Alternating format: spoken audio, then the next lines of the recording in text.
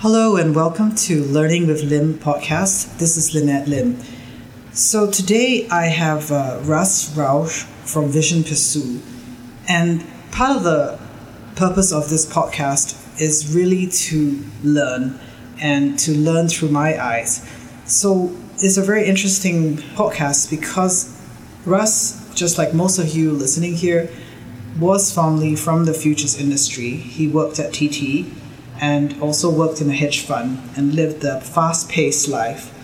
Yet he found, while he was in the peak of his career, great dissatisfaction and started asking questions of the why and how, and asked what was it that really would make him happy. And it was interesting for this because when I was talking to him, I was expecting a lot more things on the how and the tools and the tips to really increase your mindset, how to make you focus. But really part of his training was more, instead of the how-tos, was more on how do you focus the internal and the internal happiness and the intrinsic rewards that you get rather than the extrinsic goals that we set. So that was an interesting thing. And it made me really think more about the why and the why we live. So listen to him, and I think as you start to listen, think about more deliberately the why that you do. And I think by removing the noises in our heads, the things that we try to think over and over again, that would actually lead us to more satisfaction in our lives. So enjoy. Hi, and welcome to the podcast of Learning with Lim. Today, we're happy to have Russ Rausch from Vision Pursue. Thank you for coming to the podcast. Again, he has a very interesting story about himself and what he does right now. And it's really about not the body training, but the mind training and training the mind. And Russ came in with our Seminar for Training Asia event where he was helping a few people, and everyone's had a very nice takeaway on what happened and what they learned from it. So Russ, without further ado, could you please explain what you do now and how even you came to that place in time right now? Hey, Lynette, thanks for having me.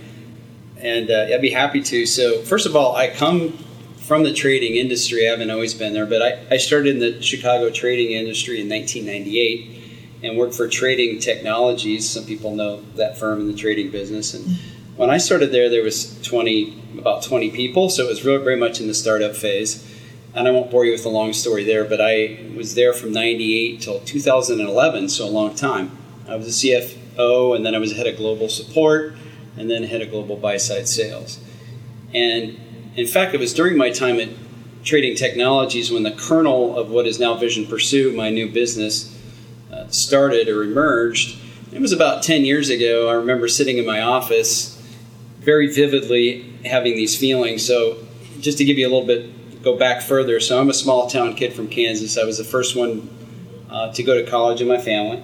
So I go to college at K-State, I graduate, and here I am in my early 40s and doing pretty well compared to where I thought I would do.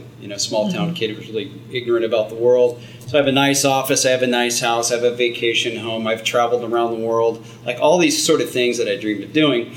But the realization I had that day was like I was more maybe unhappy than I had ever been in my whole life. When was it that day? Do you remember that day distinctively? I very much do. Okay, so how long ago was it? Or describe to the listeners and to me, what was it like? Like, what was exactly that day like you said?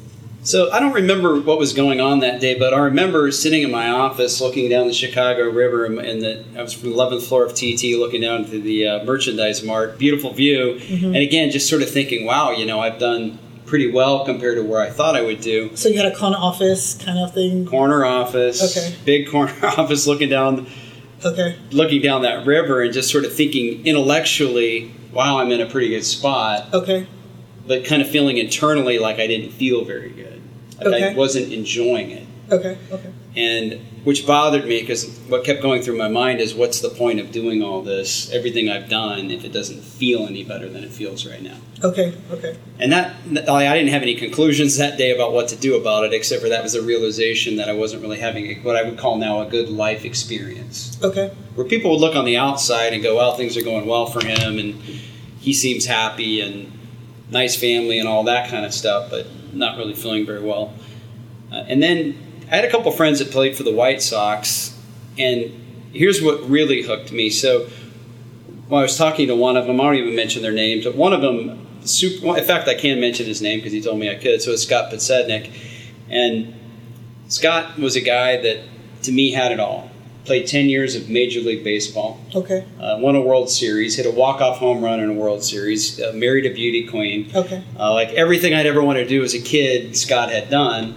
And I wouldn't say Scott had the exact same life experience I had, but similar. And so that really took me back. And you know, I was told that a lot of people in pro sports kind of weren't really enjoying what they were doing. So even though they had all the successes, the beauty queen, the money, the car, the fame, admiration, they were not having the happiness that they crave. Maybe what I would say is the fulfillment. It's not as fulfilling as they thought it would be. Okay. And so that really started bothering me. So it took years for me to start figuring this out. But that was the kernel of, like, I called my discontent, where I kind of ended up where I am today. Okay.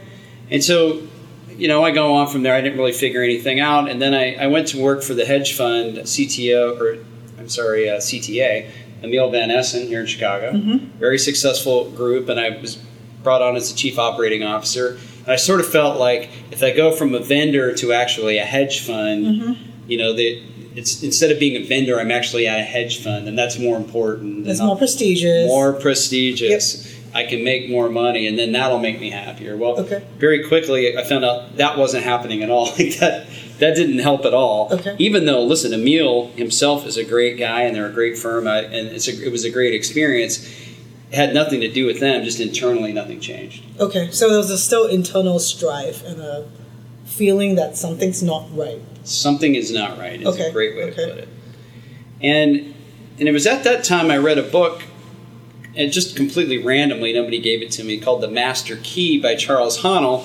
And people always want to write that book down and go get it, but I wouldn't necessarily say to do that, and I'll tell you why in a second. But the reason why it was pivotal for me is it shifted my focus from the external to the internal. Okay. From at that point, I'm thinking, well, the reason I'm not happy is because I don't have the right job. Or, you know, in our industry, you can make a lot of money and still feel like you're making no money when you compare yourself to people. It's relative, right? That are really crushing it, right? Mm-hmm. And so you think, boy, if I made more money, or if I had this job, or if this was happening in my personal life, then I'd be happy. And so that book shifted me that the way you feel about life has a lot more to do with your thoughts and emotions than it has to do with what's actually happening to you.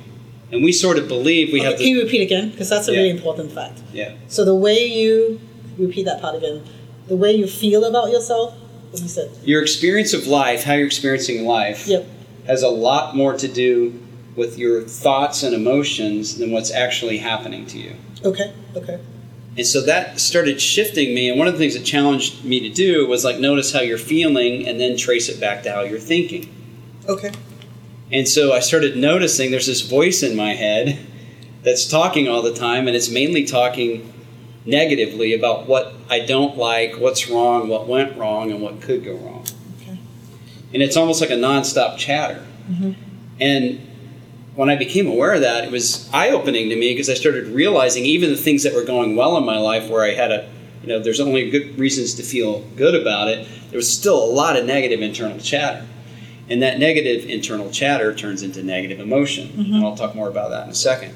So I started realizing, wow, this is way more internal than external. Mm-hmm. Now, of course, I had problems. Everybody has problems. Mm-hmm. I'm not saying there aren't any problems. I'm just saying we're compounding them. Our brain's compounding them, our thought and emotion patterns. Okay.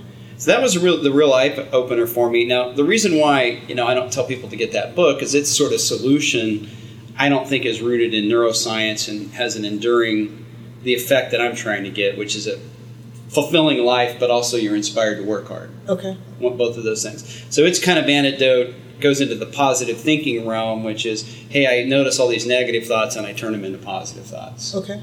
I don't like my job, and no, I do like my job, or I'm going to get a good job. So you're almost like you're arguing, whatever your brain says, you come up with a counter argument that's more positive. That's your method, or that's, you said, what people typically do? That's what that book was sort of espousing. Okay. Now I'm oversimplifying it, but it's kind of like your brain's negative, so picture what you want and be positive. Okay. And you'll draw yourself to that thing you want.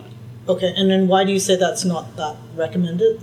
Yeah, the reason why, I tried that for a while, the reason why I fell away from that, if you look at neuroscience and long-term results, and again, it all depends on what you're trying to accomplish. Mm-hmm. And so, again, what I'm trying to accomplish is that I'm really fulfilled and enjoying my life. Not that it's easy and it's all roses, it's not, but overall I'm fulfilled and enjoying it.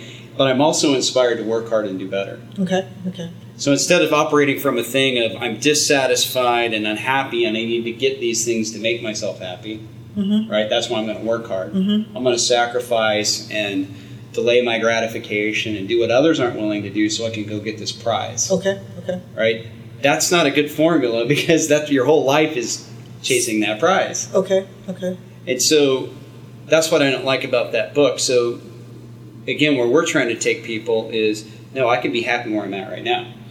Okay, so after that discovery of that, my question is then how do you, from the self-discovery to then now trying to teach people, both athletes and traders, to live this more fulfilled life, to have this less noise in your head, how did you make that step, right? Yeah, so then it became my passion. Well, another thing that happened is I saw a video, and it was Dr. Jill Bolte Taylor. And this is a pretty famous TED Talk called My Stroke of Insight. And in this video, she talks about where she had a blood clot in the left hemisphere of her brain. We have two hemispheres of the brain, the left and the right. The left is the analytical part. It's the part we're using right now to talk and communicate and try to understand one another. And that's the part that's very strong in most people, and that's the voice in your head. The left side of your brain. The left side. Okay. It's about the past and the future. Am I good enough? What's going to happen to me? Okay. What am I going to do today? How am I going to do it? That's all analytical. Okay. So she loses that. Okay. Totally shuts down. Okay.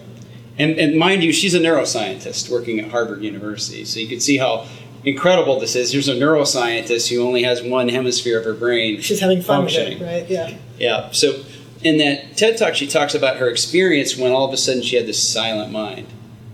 Picture just all of a sudden you don't have a voice in your head, no thoughts, there's nothing there. Okay. Just dead silence. I can't imagine that. You can't imagine it, right? We can't imagine it because that doesn't happen because the left hemisphere won't let that happen.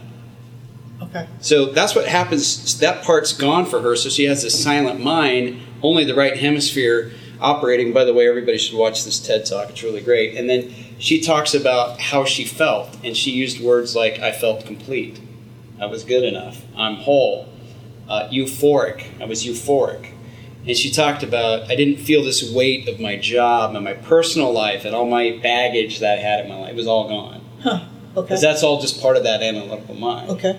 So kind of what's left is this feeling of completeness, I'm good enough, fulfillment. Okay. Which is hard to even imagine, but that's what she felt. Okay. And so when I saw that, I was taken back because we all think that everything has to look a certain way to be happy. Right. There was nothing good happening for her. She, in fact, it took, by the way, to finish the story, it took her 8 years to recover. Okay. But she did recover. Okay. She got the left back. Okay. And has a fully functional brain. But the point is, number one, she can't do her job anymore, which is the most important thing to her by far is her career as a brain scientist at Harvard. Yep. She can't do that. Okay. She doesn't have a personal relationship. She can't even have those. She's in the hospital. She can't do things, and yet she's feeling amazing. Okay. So there's not one good external thing happening for her, but internally she's feeling great. Okay. So that was to me, it was like, wow, it's the brain. Right.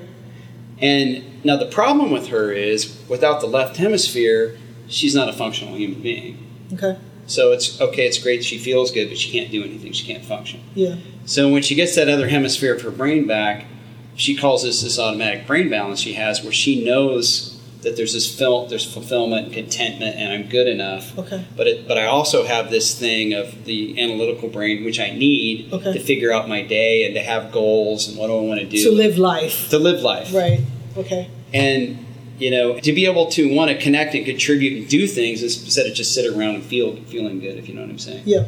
So this brain balance. So that was to me like, wow, that's really cool. How can we balance the brain? Okay. Because to me, that's what it's all about. Right. And so positive thinking, and the other book I read is kind of all about taking that left hemisphere and trying to manipulate the left hemisphere versus quieting that hemisphere and just connecting to what's already there. So let me interrupt your train of thought with that thinking. So do you think, in your opinion, does cognitive therapy work? You know, the whole idea of like, hey, you're good for, you know, if you tell yourself enough that you're good enough, then you would believe you're good enough, or you do something enough, and then slowly you would start to feel good about it, right? Does that work, in your opinion? So I don't know if I'm super qualified to answer this question. I'll just preface it. Of course not. It's just your opinion. But I'm going to tell you my opinion. So, Yep. so my opinion is that is not going to get the job done. So it might help you to do one thing better. It's not going to do something where it's going to change your life experience. So in other words, I might say, you know, just take a child in school who's trying to pump themselves up to get better grades. So they might be able to say, no, I am smart and I can work hard, and kind of do all this positive affirmation and thinking, and that might help them actually do better than school. But their typical day is probably still going to be stressful, annoying, monotonous, and they need to escape from it. So you're saying that even if someone on the external rewards get what they want, right? Or maybe let's say like my goal is, okay, I'm so fat now, I need to lose weight, and I'll be so slim. But they might, with cognitive therapy, help to reach that goal, right? But at the end, I'm like, no, I am slim now, but I'm still living this. I still feel crap. And why is this? Yes. And so many people who do something like that go back to their old weight within a period of months. Exactly. And or even gain more. Or even gain more, and then they feel worse about themselves because you're arguing with the analytical brain. Here's my analogy for it. It's like, let's just say I'm an athlete and I only work out the left side of my body. Okay. So my left side's all pumped up, my right side's small. I'm not going to be a good athlete. Nope. And what most people do when they're doing positive thinking and those sort of things, and again, it all depends on how you're doing it, so I don't mean to cast aspersions on it, but you're making this left side that's already big even bigger, and you're ignoring the right side of your body. And I think when you get this balance, this symmetry in the mind, just like the body, then you can really be an athlete. And what we believe is that our unhappiness is all about our lack of success or our failures, when I'm saying it has very little to do with that. Okay. And when you get the brain right, like Joe Bolte Taylor wasn't able to do anything, wasn't succeeding in anything, and felt good. When you get that right, that creates the framework for success that's actually fulfilling success versus empty success. Like I did all of this, that's describing my story. I went to college, first one to go to college, I did good, I worked hard, I went to a big accounting firm, worked my way up, 40 years old and making money, like all that. It's empty to me. You got a corner office. You got yeah. And then, again, I can look around and go, yeah, but what if I could get here? And then you get there, and then what if I can get here? And then one of the things I do, just to jump ahead a little bit, I work with pro athletes and pro coaches, and these are people living their dream. Not only are they making the money and they have the fame, they're actually doing what they love for a living. And it's almost against all odds. The whole funneling system is so great. The competition's unfathomable. It's amazing. Yeah. And I can tell you from the work I've done there, I'm not saying every one of them, I'm saying you take a group of athletes and you ask them what a typical day feels like, it's going to look very much like our typical day. Okay. And so we're under this illusion and this belief that external success is going to make us happy, and it doesn't. And I'm not saying it's the problem. I'm just saying it's not the solution. I'm saying if you get the solution, you get your mind right, you can have the internal fulfillment and happiness now, and that can propel your success in a fulfilling way versus I got to get there because I'm so dissatisfied and unhappy, and if I get there, I'll be happy. You're flipping the script, really. Okay. But you are also saying the other way around, right? Which, like that lady that lost her left side of her brain, that I could be really happy, but kind of not really contributing to society, right? Yes. Or unmotivated. Can you describe that a bit more? How that manifests in some people, or how does that happen? I mean, are they the people that are the ones taking the marijuana, or just kind of vegging out, or like what is it like for that? And I mean, maybe that's a life I should aspire to, right? I'm just it's a great question. So Here's the interesting thing about it, because our whole thing is, and we measure those things I talked about, how stressful, annoying, and monotonous is your life, how much you're doing escape activities, and we flip that. Our training and the work we do will change your thought and emotion patterns and sort of flip that script. Okay. But the thing is, one of the best ways to flip that script is to tell people to quit thinking they need to be happy all the time and fulfilled and satisfied. Okay. Because it's this belief that life's supposed to be easy and fulfilling, and I'm supposed to get what I want and do what I love, and and I'm supposed to find the love of my life that totally fulfills me. And like, it doesn't work like that. Life isn't like that. And so, maybe getting ahead of myself. And so, what I'm trying to say is, I'm definitely not saying we're supposed to be happy all the time. I'm definitely not saying that. And to answer your question specifically, what happens is, when all of a sudden I'm satisfied with who I am and where I am at, but the other thing that happens is sort of now I don't have to go chase things or do things out of dissatisfaction, which can cause me to use people and do stuff I hate doing and all that. Now I'm kind of operating out of this thing of, we call it connect, contribute, and create. I don't have to go get what I want. I already have what I want. That does not going to make me sit on the couch and lay around euphoric. It really creates this inspiration to connect, contribute, and create.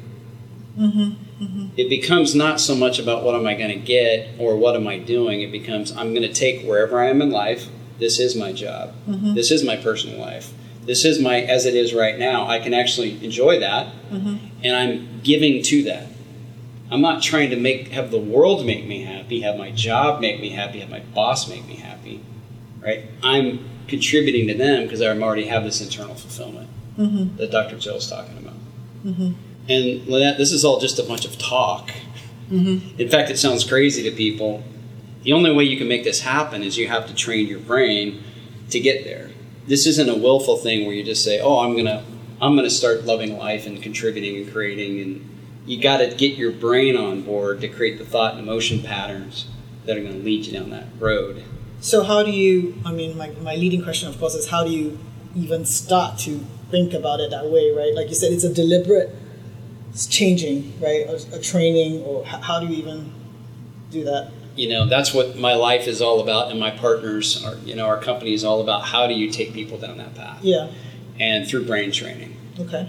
And the starting point is to come to the realization I came through that it's not an external thing, it's an internal thing. If you're looking into the external world to make you happy, you're looking in the wrong place. Okay. That's number one. Okay. So then number two, I'm going to look internally, what do I do? Yeah. Now, a lot of people, again, think about right away, well, I need to be positive, or I need to do what I love for a living, or something like that. That's, again, external. That's still looking external. Yep.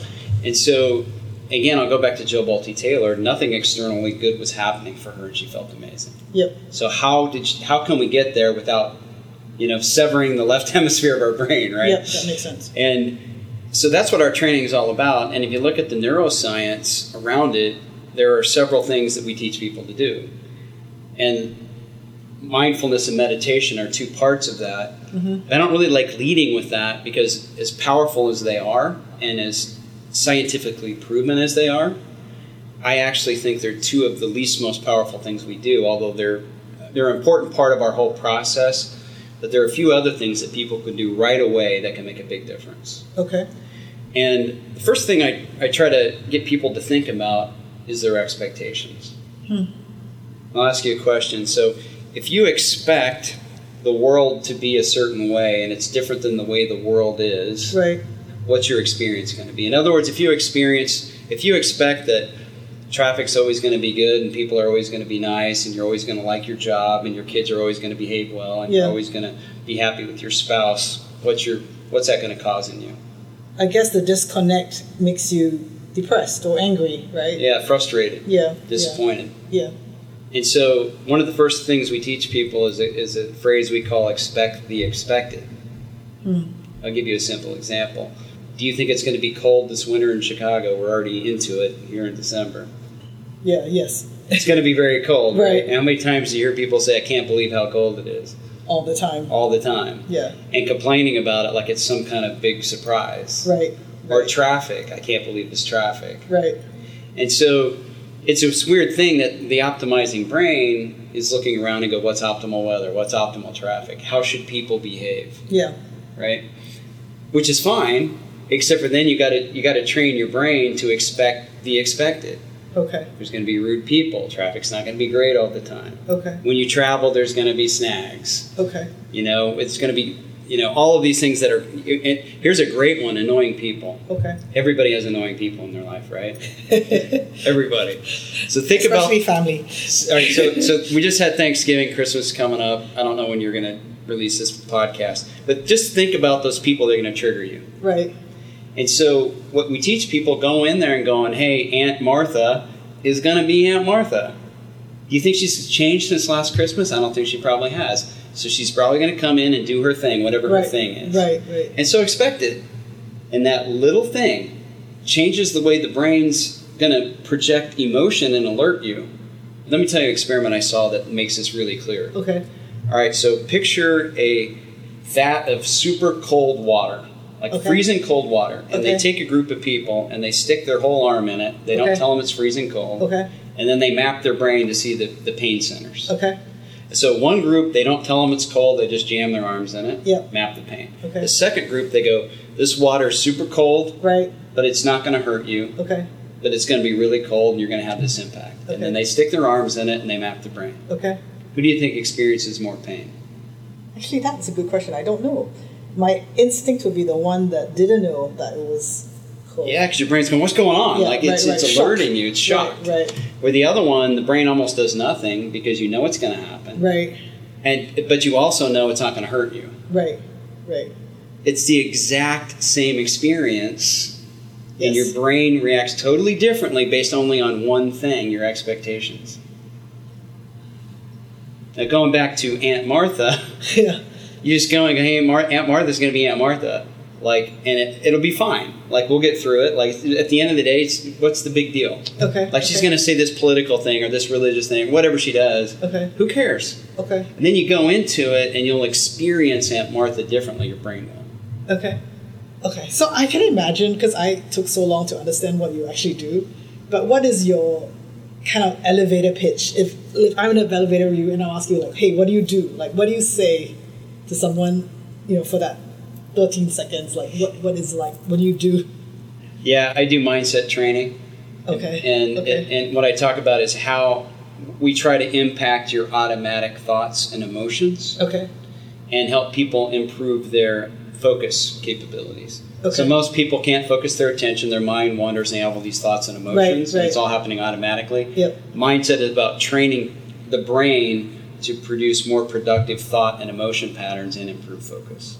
Okay. That's my elevator. So coming back to our investment trading world, what does it do for that trader, once they come into your training? And how long does it take, the training? What does it do for them?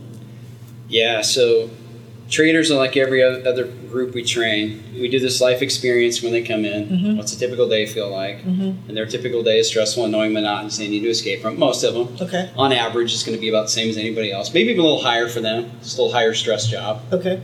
And then we're going to take them through 60 days of training. And the 60 days means part of it is one-on-one, kind of like what we just did with expectations. Okay. Teaching them about that. Okay. And then the real important part about this isn't like you get information, it's that you actually apply the information to train your brain. Okay. The analogy is like physical training. Okay. If I said, hey, here's a diet nutrition plan, it doesn't make any difference if you don't go out and exercise and eat right. And so we have an app that takes people through 15 minutes a day of exercises that are going to balance the brain over the 60-day period. So what we're going to do is 30 days measure, another 60 days of measure. What's that life experience like? Okay.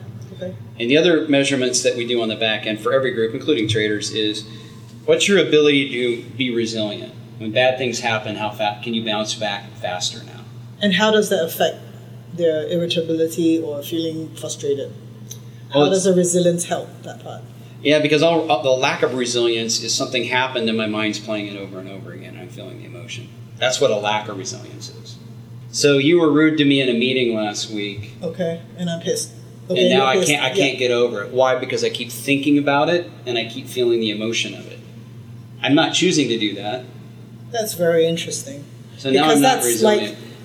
there's a whole thing about grit, and Angela Duckworth talks about the grit part, but you're going it in the other way, the opposite way, talking about what has lack of grit makes. And the lack of grit is almost because you're ruminating your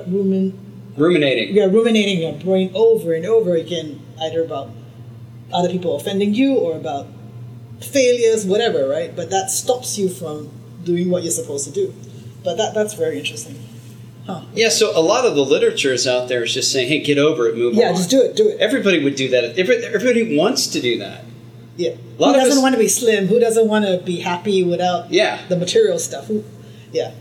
I always like to say this, everybody thinks health's important, and everybody knows how to do it. And everyone knows that they should eat less sugar and exercise. I always like to say, eat less, move more. Yeah. That's the formula.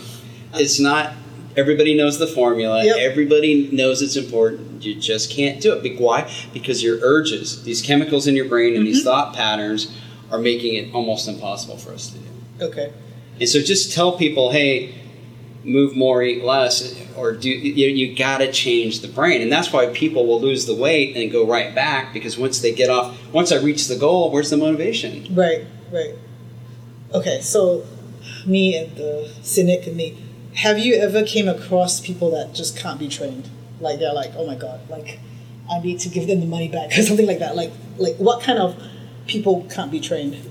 That's a great question. So here's my experience, and this is if people sit and listen to kind of the things I just said, people don't go, oh, this is stupid, it doesn't make any sense. They tend to get drawn to it because instead of just positive thinking and you can be a winner and believe what, like you're starting to talk about the brain and that simple expectation experience, that's just the tip of the iceberg. Yep. But can you see how powerful that is? Exactly. Yeah. So when people hear that, they go, okay, like there might be something to this. Okay. And the other thing is, because we work with pro sports teams, one of the reasons I love doing that is, even if you don't like sports, everybody knows that's all about performance.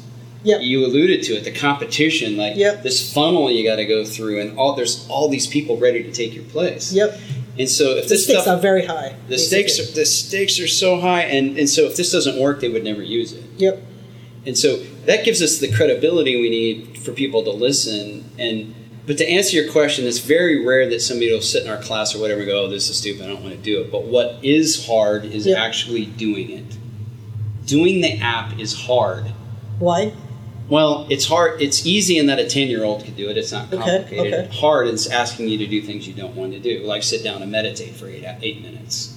Okay. Or, we're so used to using our phones, we just want to be distracted.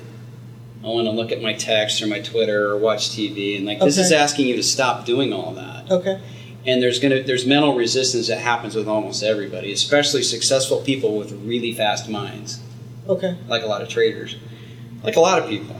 And so, why it's easy to do, in that it's not complicated, the app's asking you to do things that are difficult. Your brain doesn't want to do them. There's a lot of mental resistance. Okay. It's a little bit like working out. Everybody knows it's good for you, but it's hard to get yourself to want to do it. Okay. And even though the app's easier, so you don't have to go anywhere, pay anything, you just dial it up and do it. Right. That's where, when we lose people, isn't because they go, oh, this isn't going to work. Or it's that they can't, it's hard for them to execute. Okay.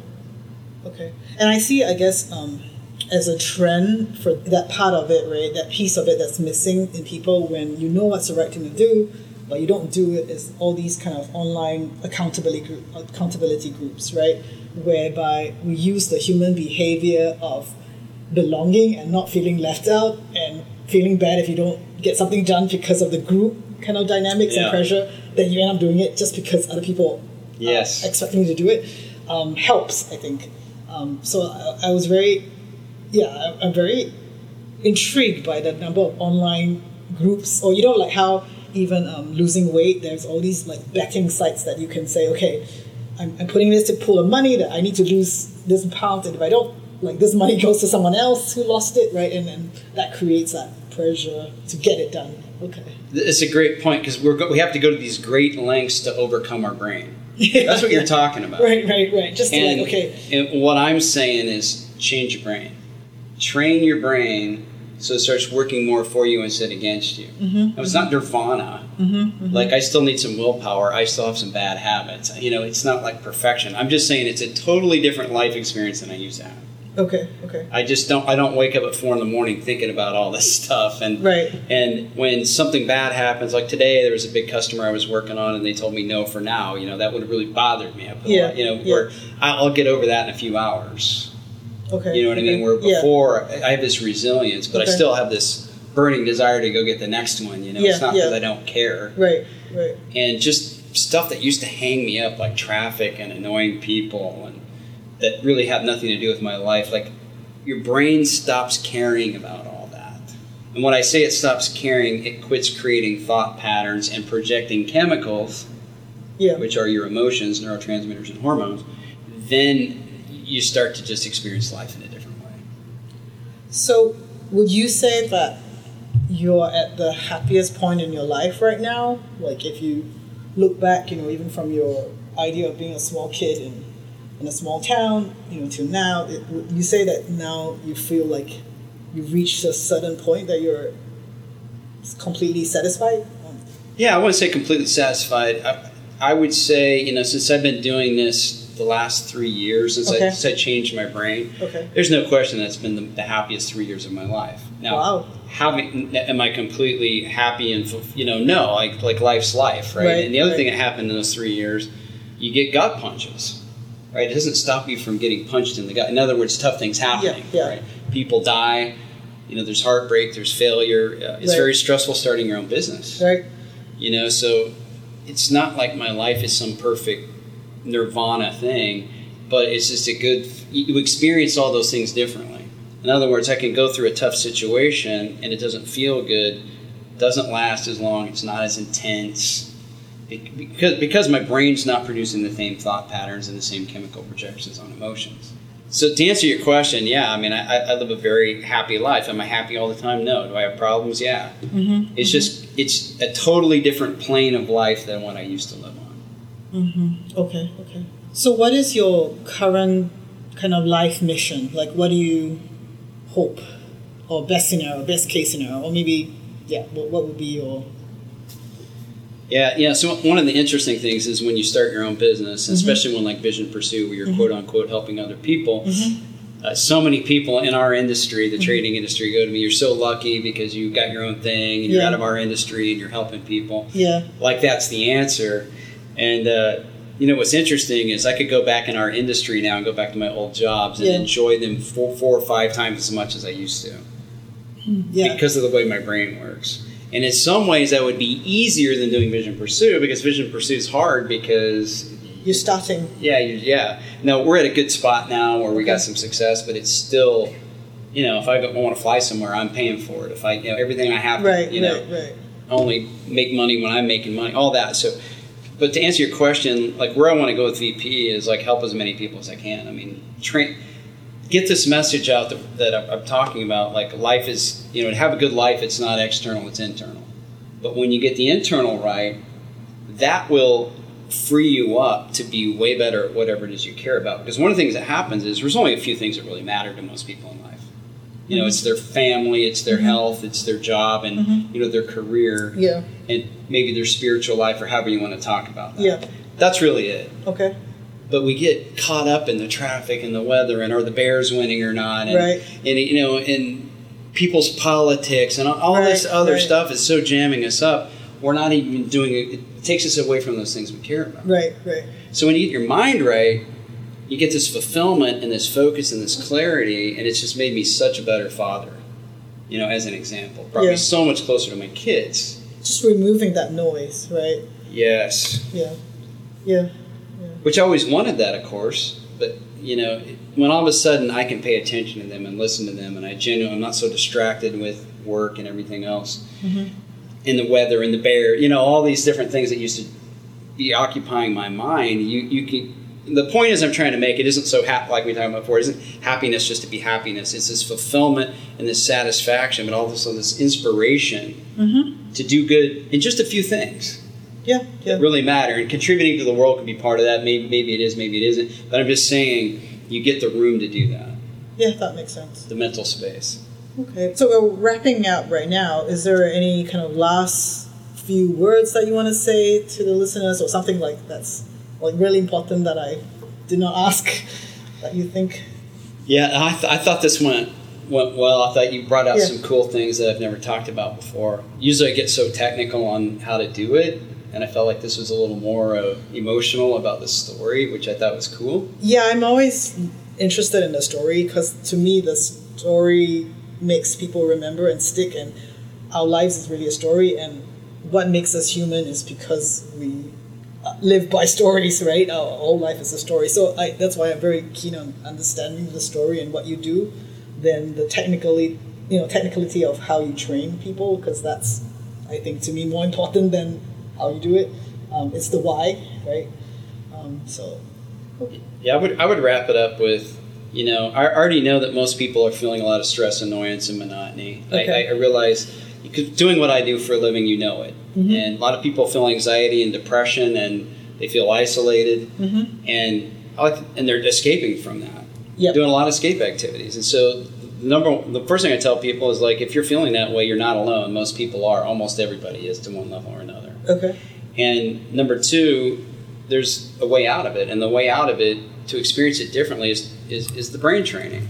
That's really the way out. And so figure out your way of doing it. We have a way of doing it. Other people have a way of doing it. But the point is, look internally, not externally. Mm-hmm. And realize to get there, it's not just because you want to get there. You actually have to do some work to get there. Mm-hmm. It's not free lunch. Right? You have to train the brain. You can't just decide you want to feel less stress and monotony and be more focused and quit waking up in the middle of the night. And, Okay. you have to do some work to do that. And so even though it might be hard for you to do, really 15 minutes a day is all people need to do. Okay. Is figure out it's internal, come up with a way to train your brain. Vision Pursue, we have a way, other people have ways. Okay. I won't argue about what's best. Yeah. Look internally, find your way, make that part of your life, and that'll make you feel better, and it will fuel your performance as well, I believe. Okay. Right. Thank you for your time. Thanks for having me.